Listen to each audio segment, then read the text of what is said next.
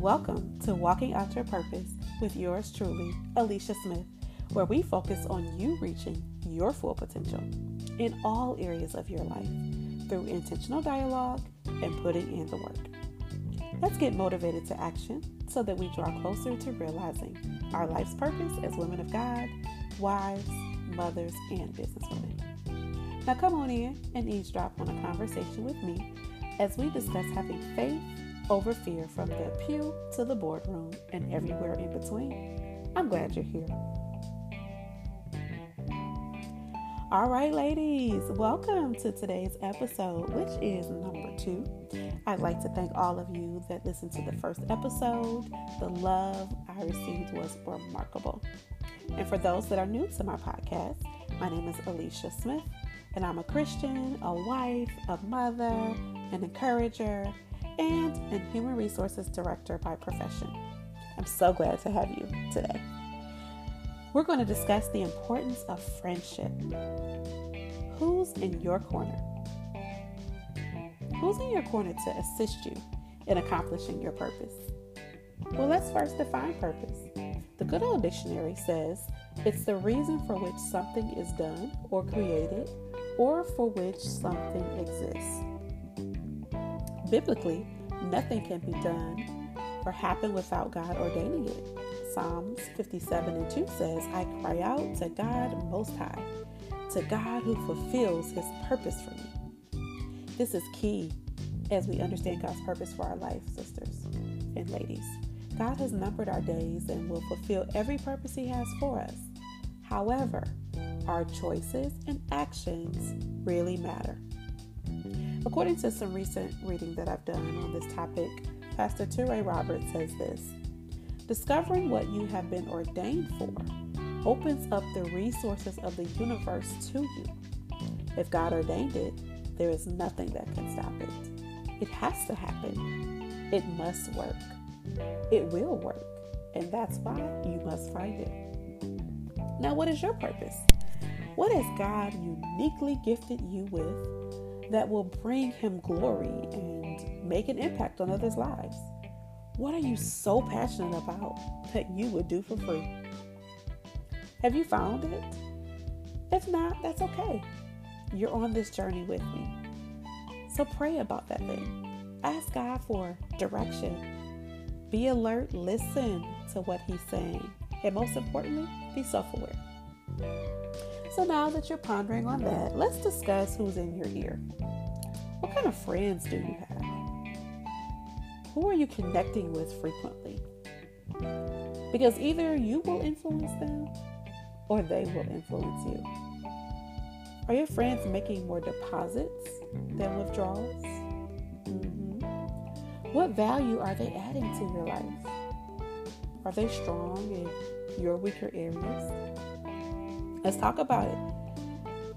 The importance of having the right people in your life to speak into your life's purpose.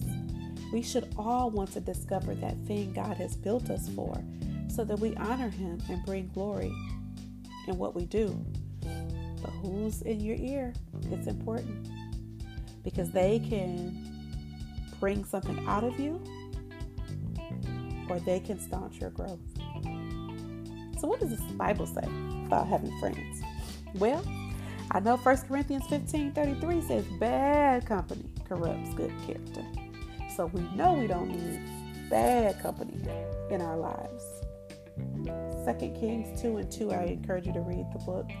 And the chapter talks about the relationship of Elijah and Elisha, and we'll talk about that a little bit later. But critical relationship, a good relationship, a successor type relationship. Proverbs 22:24-25 says, do not make friends with a hot-tempered person.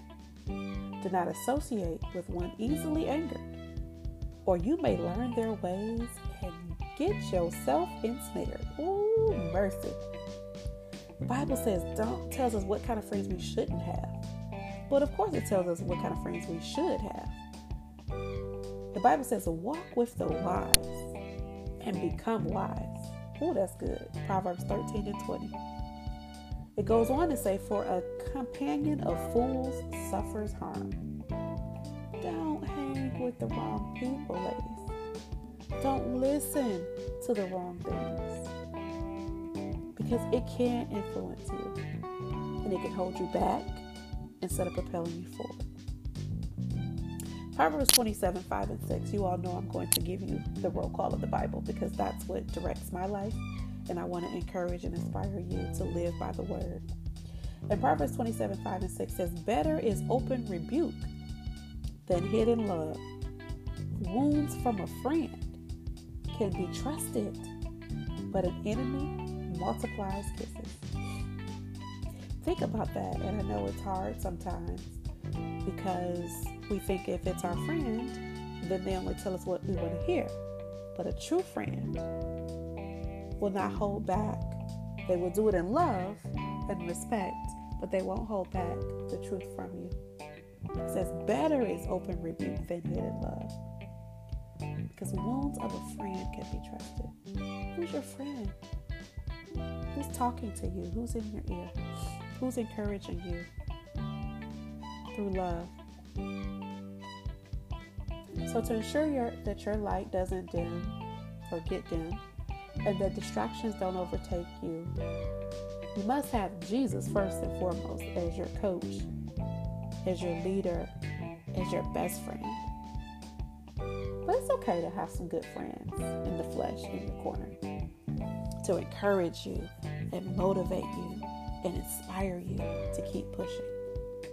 We don't want people in our corner that bring negative talk, a losing mentality, jealousy, or just thoughts in general that don't make us better.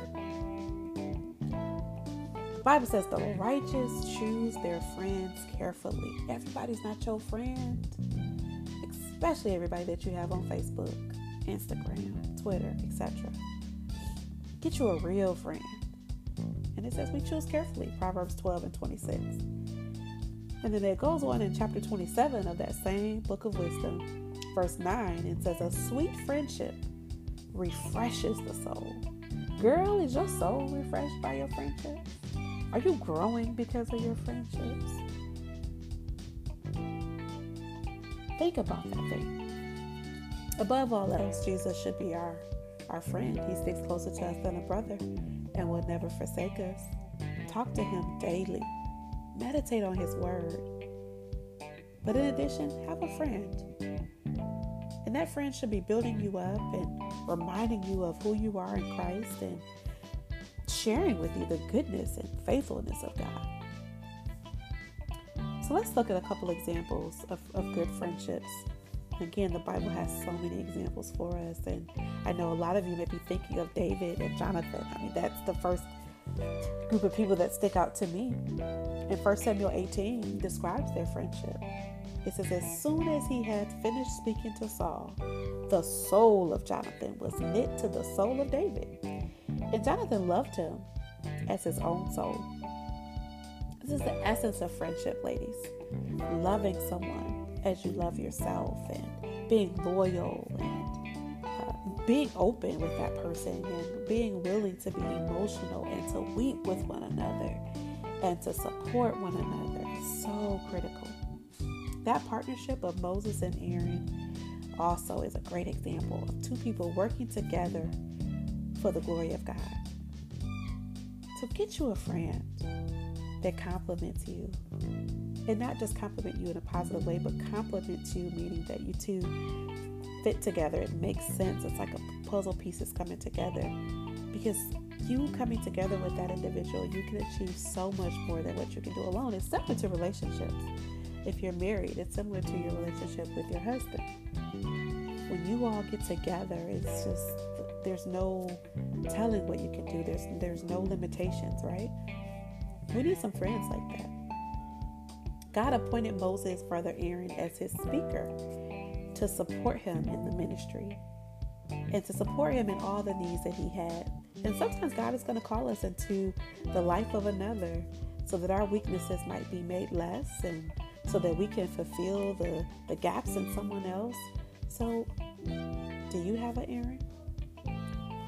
Or are you the Moses that needs an Aaron? Or are you the Aaron for Moses, right? It can go either way. And so it's important that we think about that friendship. And again, the Bible goes on to talk about Elijah and Elisha, and it's important to choose wisely. Holy people, passionate people, people that are aligned to what it is that you need to get done. Ruth and Naomi reminds me of loyalty and unconditional love and self-sacrifice. And my God will be your God. And wherever you go, I will go. Again, when the direction that person is going is appropriate and it's in line with God, it's so beautiful, right? So we don't want to just follow people if they're not in alignment with God, of course, right?